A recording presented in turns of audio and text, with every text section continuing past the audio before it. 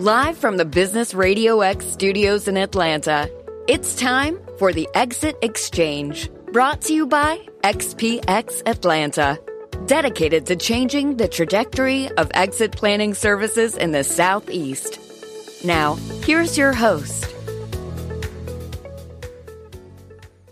And hello again, everyone. Welcome to the Exit Exchange. I'm John Ray alongside David Shavzin and Bob Tanksley. Gentlemen, welcome back. Good morning, John. Good to have it. Thanks for having us. Yeah, absolutely. It's show number 2, so we have a trend officially, right? So, yeah, here we go. And folks, just a quick reminder that the Exit Exchange is brought to you by XPX Atlanta. And XPX Atlanta is where our area's best advisors meet and collaborate, share their expertise, and build relationships so they can assemble the best teams to guide their business owner clients through all stages of business growth toward a better, more successful exit. Learn more at xpxatlanta.org. We are delighted to welcome an old friend of XPX, actually. Tom Smith is with us, and Tom is does a lot of things, but one is he is a professor at Emory University in finance, and Tom also has his own consulting firm, TMS Consulting. Tom Smith, welcome. Hey, thank you, John. Appreciate it, and thanks to David and Bob for having me on. Yeah, great to have you. So give a little bit of overview of you and what you do, some of your areas of expertise, and maybe also what you do at TMS Consulting. Sure. Well, I've been at the Emory Business School at Goizueta. I'm a professor in practice of finance, and I'm an economist, so I have a PhD in economics. I teach in just about every program that the business school offers, from undergrads to grads, evening MBA, executive MBAs. I teach a core micro class, and I also teach some applied classes. Teach a class in sports finance and a class in film finance. Very, very important topic in Atlanta, actually, is film. And so I've been doing that for about 12 years. I'm originally from Chicago, born and raised, native Chicagoan. So, you guys were teasing me a little bit earlier about being a Cubs fan for life, but I can't help it, man. Got to love the Cubbies. As a consultant, I work with firms trying to answer problems and answer questions about what they see are problems in delivering goods to particular markets. I do a lot of economic impact analysis, and I also do economic impact analysis for small cities, major metropolitan areas, some countries, actually, when they roll out new policies, trying to identify how a bill is likely to impact the state or a county or a city or what have you. So I do a lot of work with states, counties, but also larger businesses that trying to identify, new policies and how they're likely to impact their markets. Wow, a lot there. But let's talk maybe about some big picture 2020 and 2021 issues, and then kind of winnow that down to how that affects our professional services members.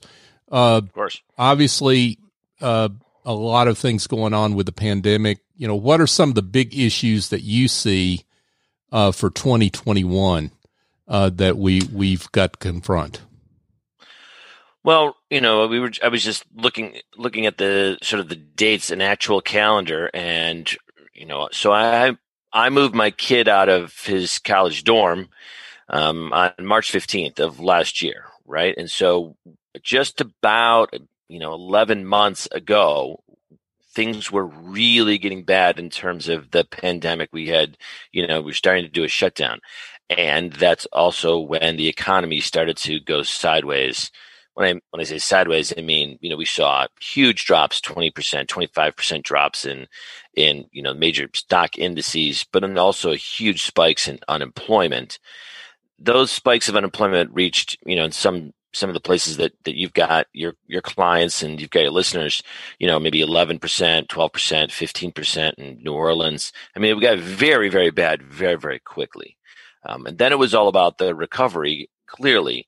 And, we've gone from, something like 11 or 12% unemployment down to maybe 6.5%, 7% unemployment. And that unemployment level has continued to be a little bit sticky. So there's still about 700 to 800,000 people are filing new unemployment claims every single week.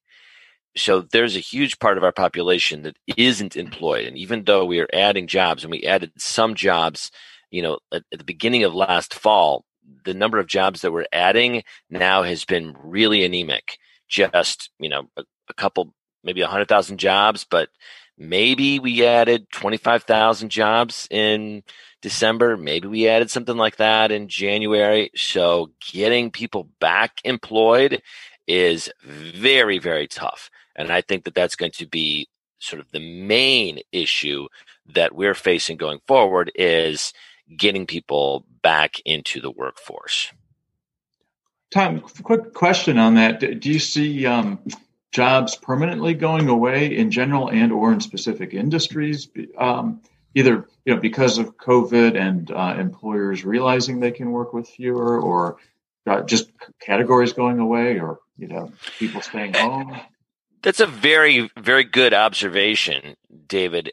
So I like to think about any kind of recession in context of other recessions, because I like to look at trends. I like to see what worked and what didn't work. So in 2008, we had a very, very bad economic recession, the Great Recession. And the job recovery was very slow. It was like a dripping faucet, right? Drip, drip, drip, drip, drip. And, years later, we were adding employment, we were adding people back to the workforce, but it just took a long, long, long time. But there was definitely a trend that people were adding. During that time, businesses were saying, look, I got to fire 5 people, David. If I don't fire you, can you do the job of these other 4? And you'd say, yeah, I want to keep my job. And then you'd scramble and keep working. And eventually the firm would say, geez, why did I even need these other 4 people? Right. That is a threat. So we've seen it in the past where businesses say, I can do the same with less, and maybe I can do a little bit less with less, or maybe I don't need everybody. So I end up employing the highest performers. And I think businesses are going to be faced with that same kind of situation. So if they're scrambling around, they're figuring out how to make it work, and they're making it work with 5 employees instead of 8, or 8 employees instead of 20, then they're going to be very hard pressed to bring back another worker, especially if they continue to see, let's say, decreased in market activity. So if they're not seeing an increase in their demand for their product, they're not inclined to pull the trigger and bring somebody back into the fold that they've let go. And so that's a concern. Okay. As far as stimulus efforts that may come out of Washington, D.C., stimulus 2.0, 3.0, anything successive beyond what we've seen so far, are you seeing talk about targeted measures directed at small business that might be beneficial to them starting in 2021? Yeah, well, the small business efforts, they were mixed in with actually bigger business efforts as well. All the PPP loans, right? And so I'm sure that a lot of people who are engaged in this show had applied for the first round of grants, received grants. Now they're going through their repayment, or they got to submit something to say whether they're going to have their grant, those funds are going to be forgiven. And then there's a second round. And so my wife's small business is going through the second round right now, trying to get funding. So those stimulus dollars are actually working pretty hard, and they're working pretty hard for small businesses. The kind of big stimulus that they're working out of Washington, they're talking about putting, $1,200, $22,000 into the hands of individuals, right, through families, through direct payments. That's aimed at trying to increase demand for goods and services. And from a small business owner, you don't really care if you're getting it from, let's say, both sides. You're saying like, okay, so I'm going to get some grants to allow me to keep working, and people are going to get some money, and they're going to want my services. That's great. Like you're fine having both of those dollars come at you. In terms of targets, it's not clear if the stimulus is going to say, okay, so let's give additional money for, let's say, restaurants or bars, or let's give additional money for whatever they are, service organizations. It's not clear that the stimulus is going to include anything like that. But as long as you're getting PPP money and you can actually get into the queue, you have a good financial institution that you're working with, then that doesn't need to be super targeted. It just needs to be available. Got it. Moving a little bit closer to home, Tom, Atlanta and or Georgia, what kind of specific issues do you see here? In our economy, the industries that are most prevalent here. So what I'm seeing is there's really an impact that has different effects on different types of industries. I mean, thinking like big parts of Atlanta. Remember, we're home to Home Depot and we're home to Delta, right?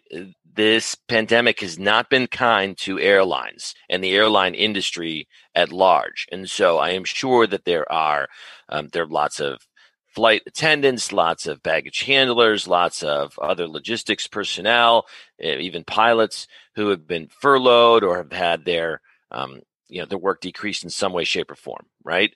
And at the same time, they've got Home Depot, which is going gangbusters. Like everybody's saying, if I got to stay home, I might as well, fix that leaky window over there, and let's do maybe some paint, and let's redo the bathroom. I have 2 or 3 friends who are like, now's the time we decided to redo the bathroom.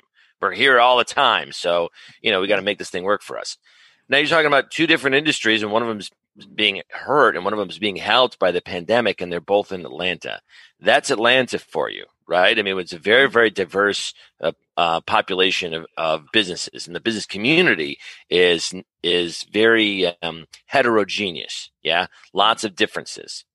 I think that by and large, Atlanta has fared fairly well, at least relative to the 2008 recession, where we took it on the chin. But I would say small businesses, probably the number one thing that is impacting small businesses is cash flow. Cash flow, cash flow, cash flow. Cash flow is king for a small business, and it's hitting everybody. So your demand for your product has been decreasing. Your consumers, right? Your customers are slow paying. If they slow pay, then you end up slow paying your vendor. Well, a vendor is another small business down the street, sometimes literally. And so you're saying, okay, the only reason I'm delaying on you, Bob, is because, Joe hasn't paid me. And I call Joe and I say, Joe, and they're like, Tom, the only reason that I'm paying you slow is because Sam hasn't paid me yet. Well, I mean, what that does is it destroys your ability to plan, your ability to move forward. So really what I'm seeing is just super slow pay when it comes to paying vendors, paying forward.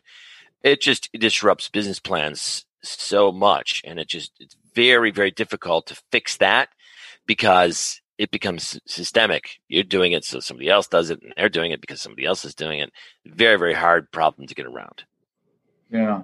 You mentioned, Tom, the difference between the Home Depot and the Delta, of course. So Home Depot, people are staying home. We've got one client. The best year ever was 2020, 100% e-commerce. So what are the other pandemic-proof businesses that you're seeing out there that have been or are evolving?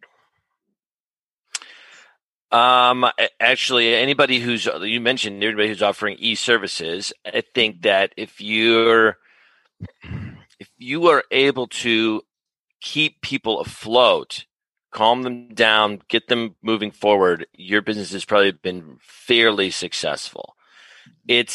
I don't see a sort of a common thread other than people who are either very prepared or were very able to stop business as usual and start a different way of doing business without any kind of hiccup at all. Mm-hmm. Every other business, I've had some kind of disruption. But just because there's a disruption doesn't mean that you can't be successful during that disruption if people turn to you instead of something else. So, I've been talking about the recovery here as being a K-shaped recovery. People often talk about U's or V's. In the K, you notice, like one part of it is going back up and one part of it is going back down.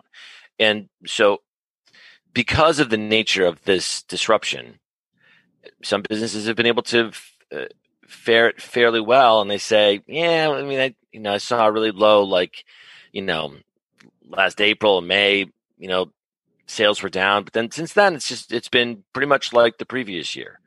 So it's almost impossible to say, colors A, B, or red, blue, and yellow, all those companies have been hurt, and, orange, purple, and pink, all those companies have been helped. I don't think it's as simple as that. And you notice how complex this recovery is. I think businesses are equally as complex when it comes to how they've been impacted by the recession. And I'm sorry, there's no silver bullet that I can point to, but it's not as simple. This economic recession is not like other economic recessions because it's not about, let's say, fundamental business practices. It's about people being scared, about not being able to do business as usual, going out.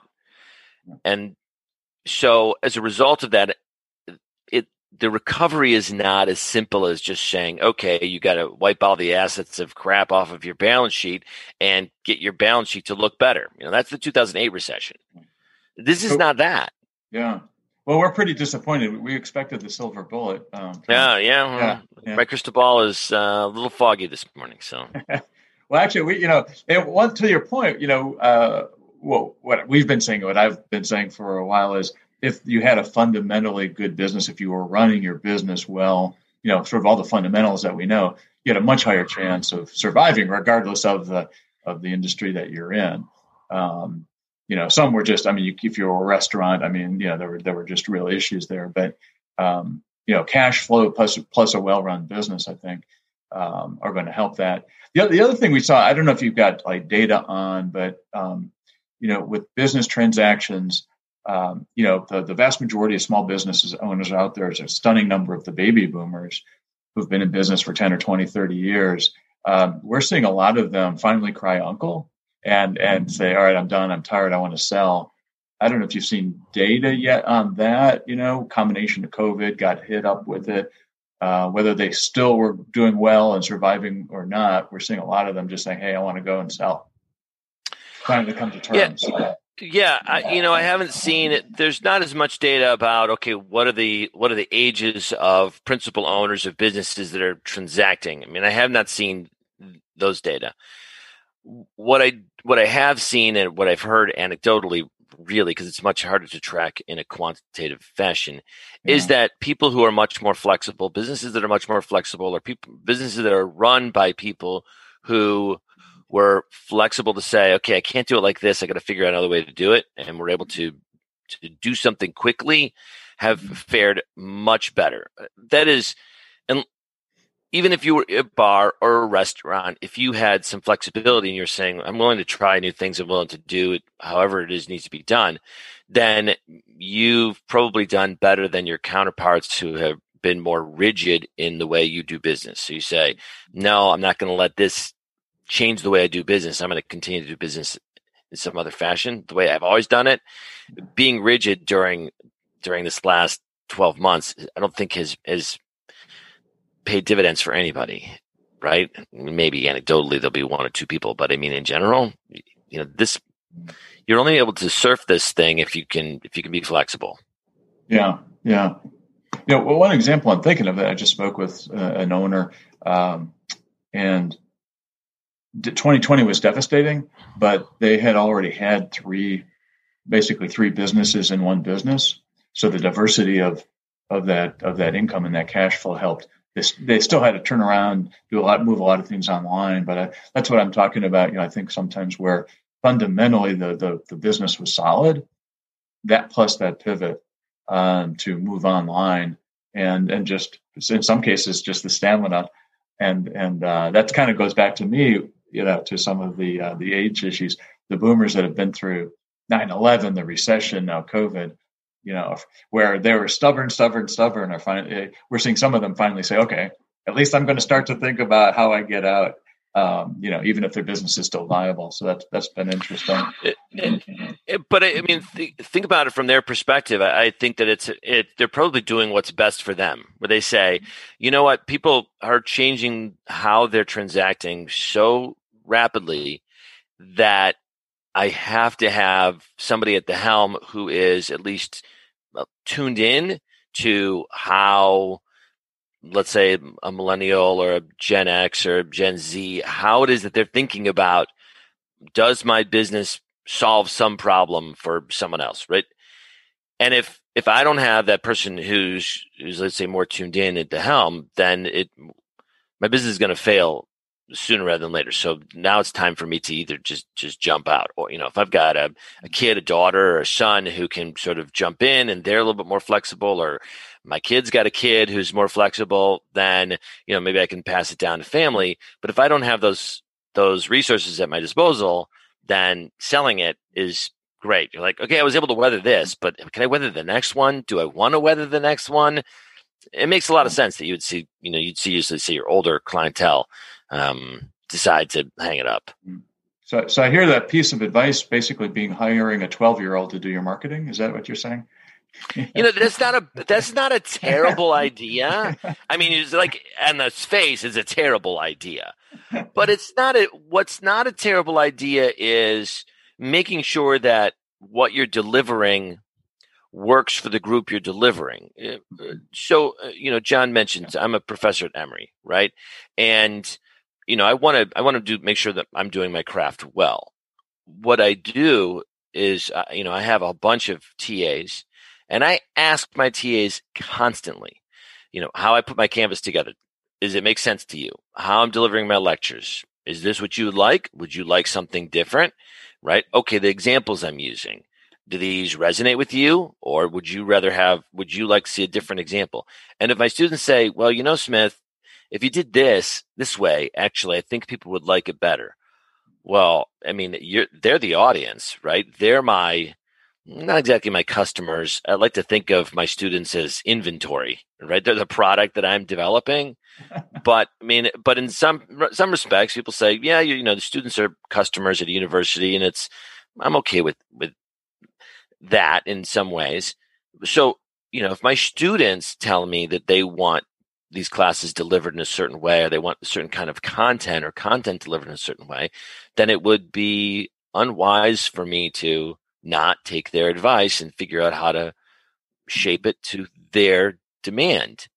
And I think that that's the way that businesses have to start thinking about the service they're delivering. And that is, what do my customers really want? And being in touch with my customers. And so if it takes, let's say, grabbing one of your customers and saying, what if I made you, I want to make you a product champion, right? I want to make you're the customer I want. So you tell me, let me turn you into a consultant for a day, right? Here's $1,000. Like, you tell me if I'm doing this thing right. And you say, like, what do your customers know about your business? Well, they know that they're buying the product that you're offering, and they probably know other people who would buy the product that you're offering if you could, let's say, fine tune your offerings to make better sense for them.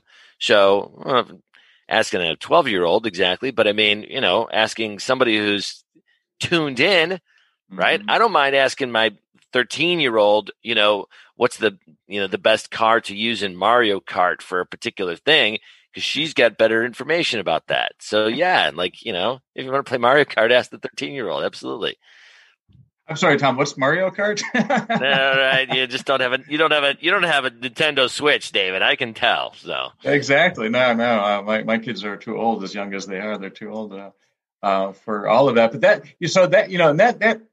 to me moves us right to what we ought to be doing all the time anyway, right? Sort of, marketing. You always want to know what your audience wants. So in our case, as XPX Atlanta, our audience are our members and those about to be members. The professional advisors are across that whole spectrum. And yeah, I mean, I guess what you're saying is they need to be also figuring out in the changing world who their customers and clients are and how to engage with them the right way, as well as their clients, right? So there's there's the direct in those professional practices. They do have to shift, I think, over time. And then through them to their clients, so those small businesses. Any last thoughts on advice to these lower middle market companies moving forward? We've talked about cash flow. We've talked about sort of marketing and understanding the customer. With the economy, what else over the next year, couple of years coming out of COVID? Well, I think that for small companies, if they have employees, I think the really key aspect is to understand what's the best way to get the most productivity out of your employees. And if you're an advisor and you're thinking, okay, I want to help companies do better, think about their core operations and how the organization works with, its factors of production, its employees, right? It's making sure that your employees can actually do their job is critical. And sometimes that means offering flexibility. Sometimes that means offering additional resources to them. And so, I'm sure that your members, your XPX members include a large number of people who are trying to advise other companies about how to do better business, right? Yeah. If they take a stance and say, let's start looking at your operations, your internal operations, right? COVID be damned. And really, damn that virus, yeah? But really, getting to the root of how you go about doing business, I think, will uncover whether or not there are inefficiencies inside of that organization.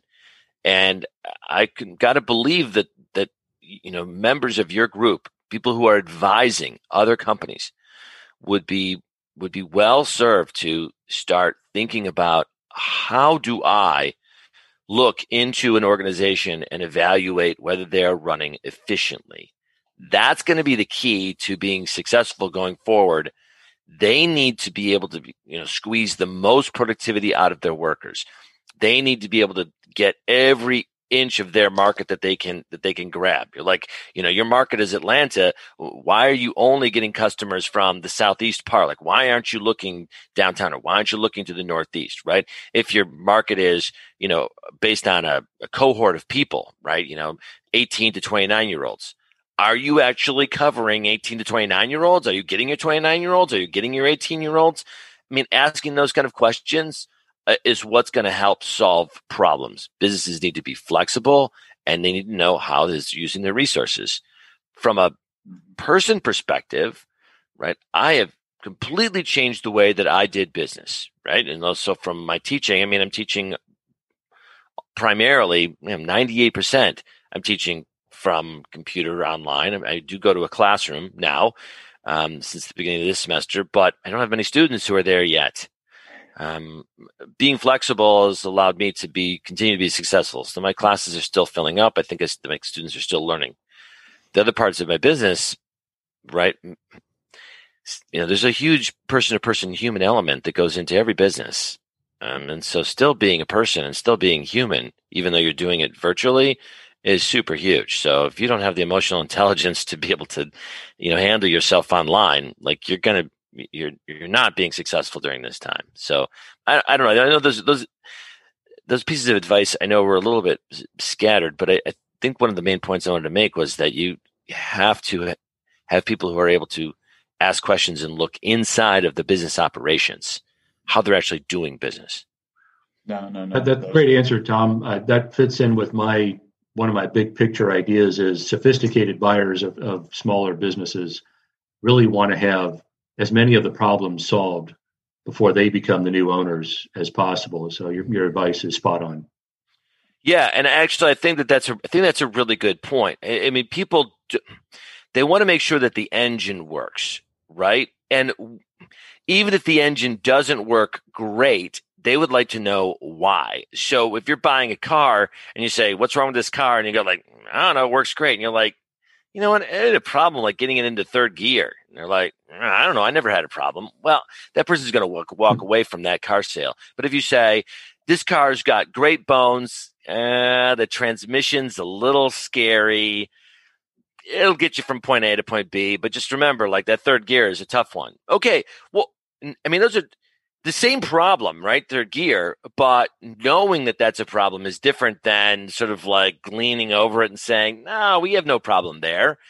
So if you go in and say, you want to buy this business, okay, here's what's right about it, and here's what we just haven't been able to crack this nut, right?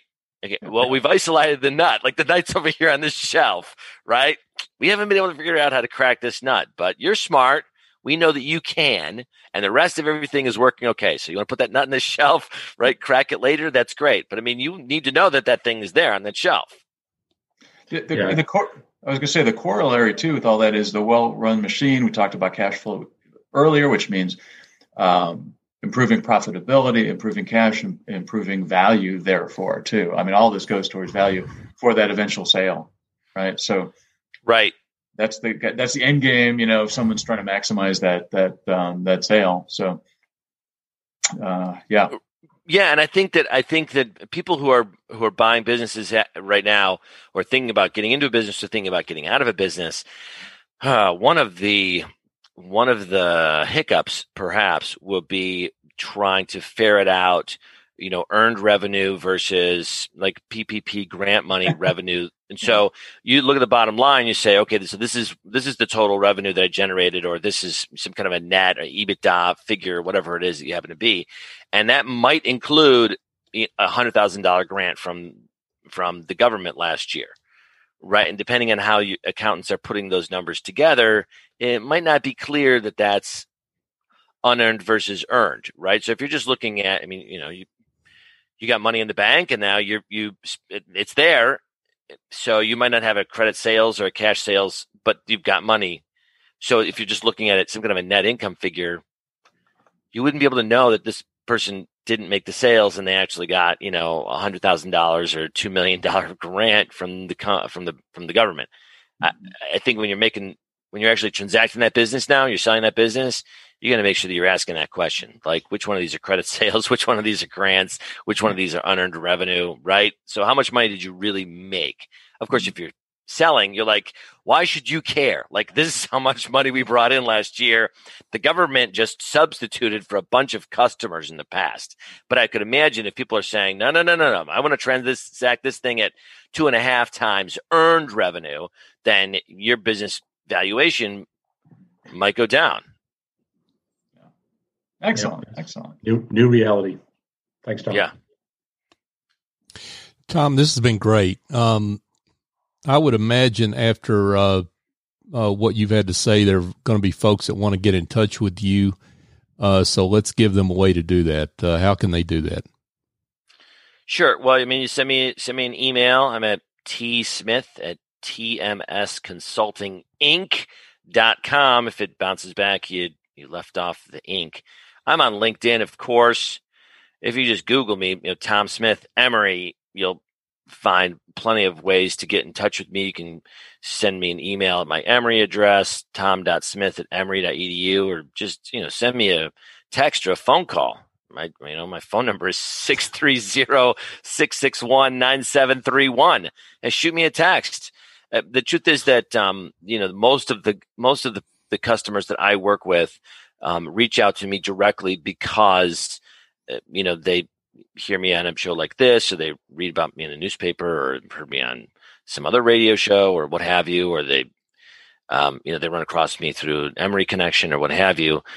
So, I don't have a big flashy website. It's just, it's me and, a couple of analysts and, some researchers, and, we just roll up our sleeves and get down to business.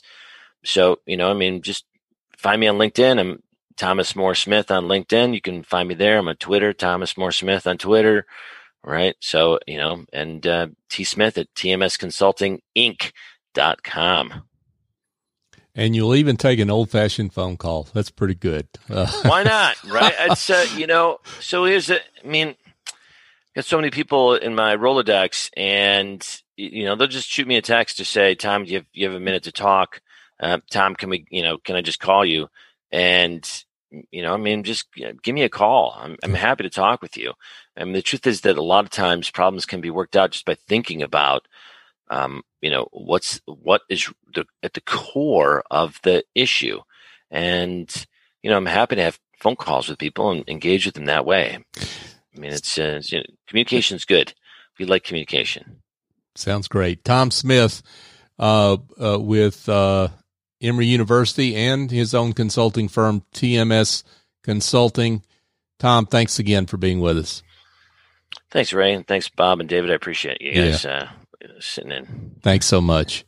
You bet. Thanks, Tom. Yeah. Thanks, John. Yeah, absolutely. And folks, just a reminder that this show is underwritten and brought to you by XPX Atlanta, fundamentally changing the trajectory of exit planning services in the Southeast. David, Bob, another great show. Hey, thanks for your time, John. Yeah, absolutely. And folks, we look forward to doing this again next month, so please join us here on the Exit Exchange.